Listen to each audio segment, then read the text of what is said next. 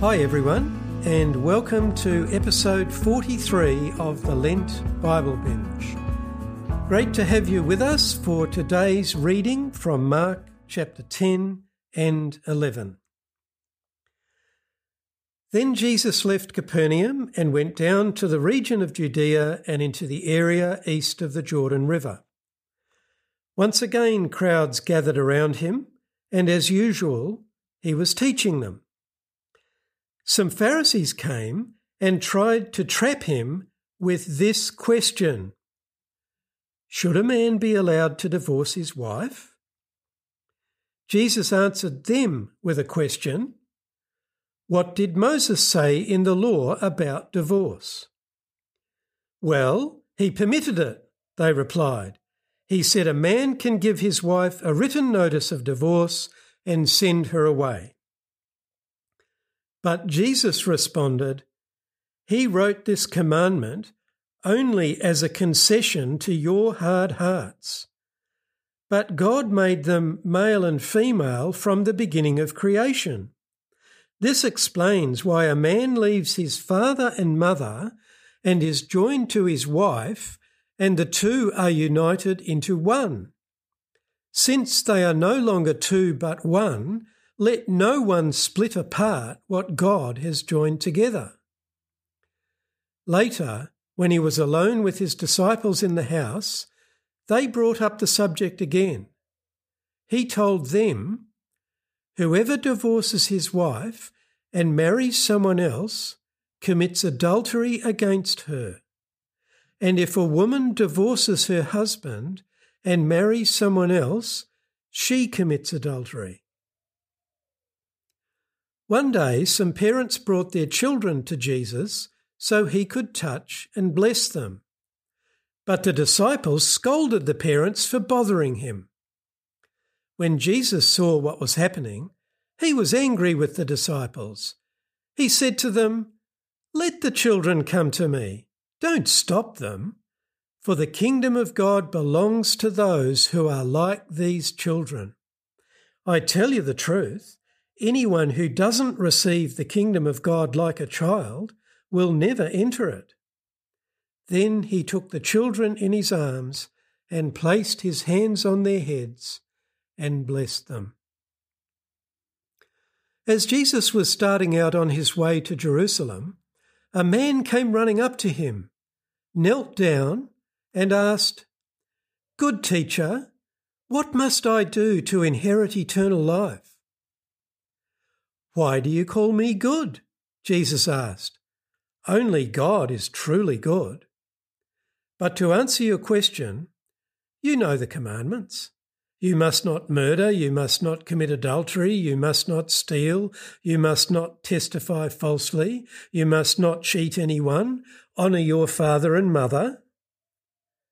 "Teacher," the man replied, "I've obeyed all these commandments since I was young." Looking at the man, Jesus felt genuine love for him. "There is still one thing you haven't done," he told him.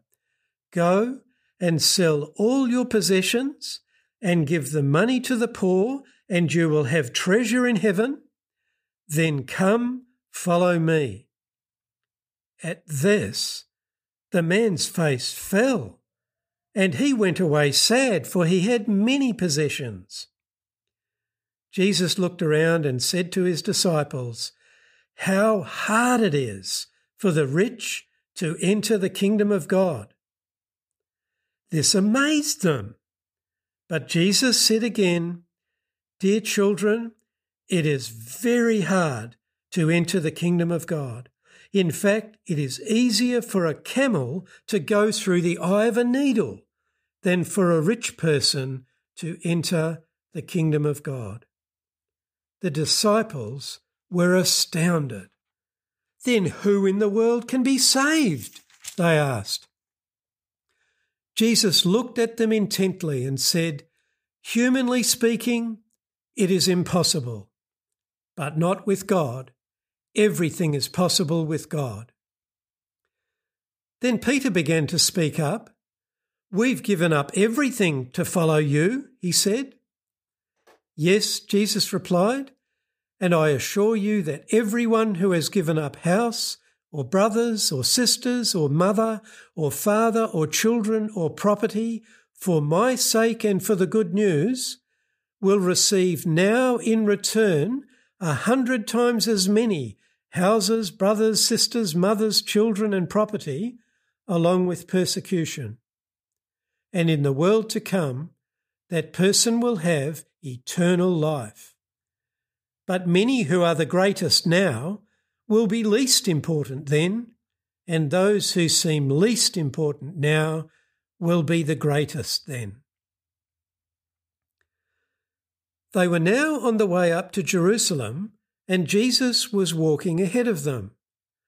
The disciples were filled with awe, and the people following behind were overwhelmed with fear. Taking the 12 disciples aside, Jesus once more began to describe everything that was about to happen to him. "Listen," he said, "we're going up to Jerusalem, where the Son of Man will be betrayed to the leading priests and the teachers of religious law. They will sentence him to die and hand him over to the Romans. They will mock him, spit on him, flog him with a whip, and kill him, but after 3 days he will rise again." Then James and John, the sons of Zebedee, came over and spoke to him. "Teacher," they said, "we want you to do us a favour." "What is your request?" he asked. They replied, "When you sit on your glorious throne, we want to sit in places of honour next to you, one on your right and the other on your left." But Jesus said to them, "You don't know what you are asking. Are you able to drink from the bitter cup of suffering I am about to drink? Are you able to be baptized with the baptism of suffering I must be baptized with?" "Oh, yes," they replied, "we are able."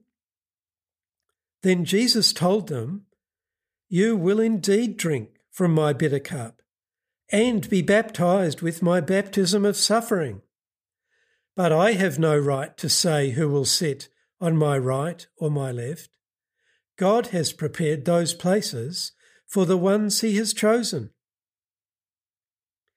When the 10 other disciples heard what James and John had asked, they were indignant.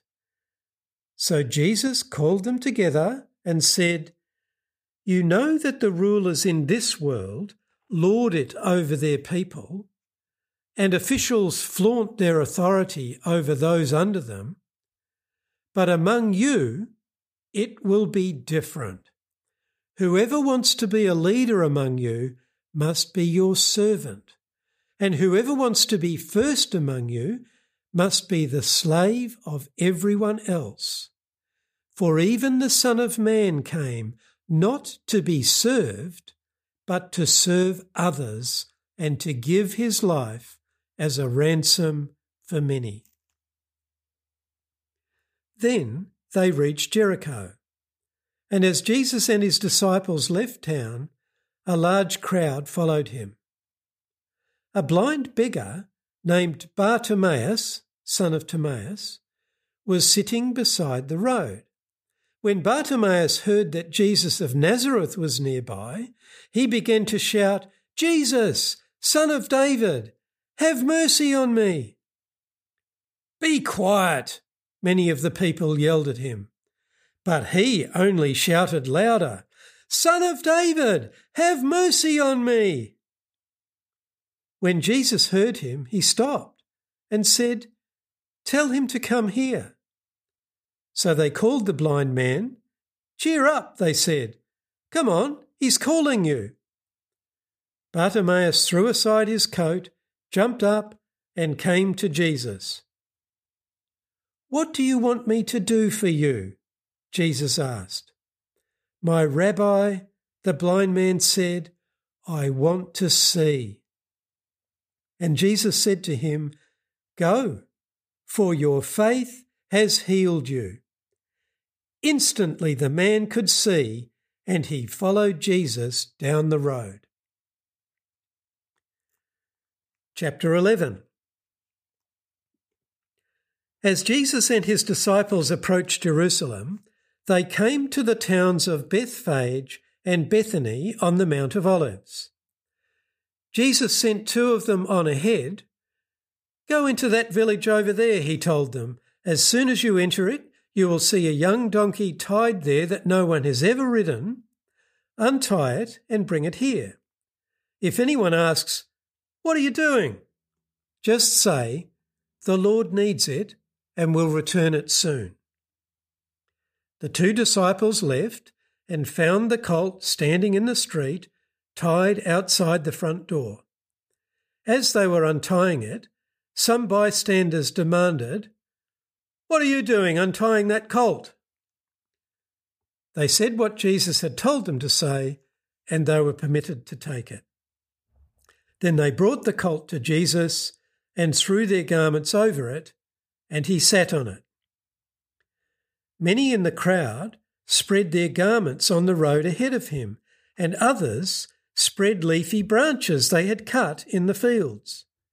Jesus was in the centre of the procession, and the people all around him were shouting, "Praise God! Blessings on the one who comes in the name of the Lord! Blessings on the coming kingdom of our ancestor David!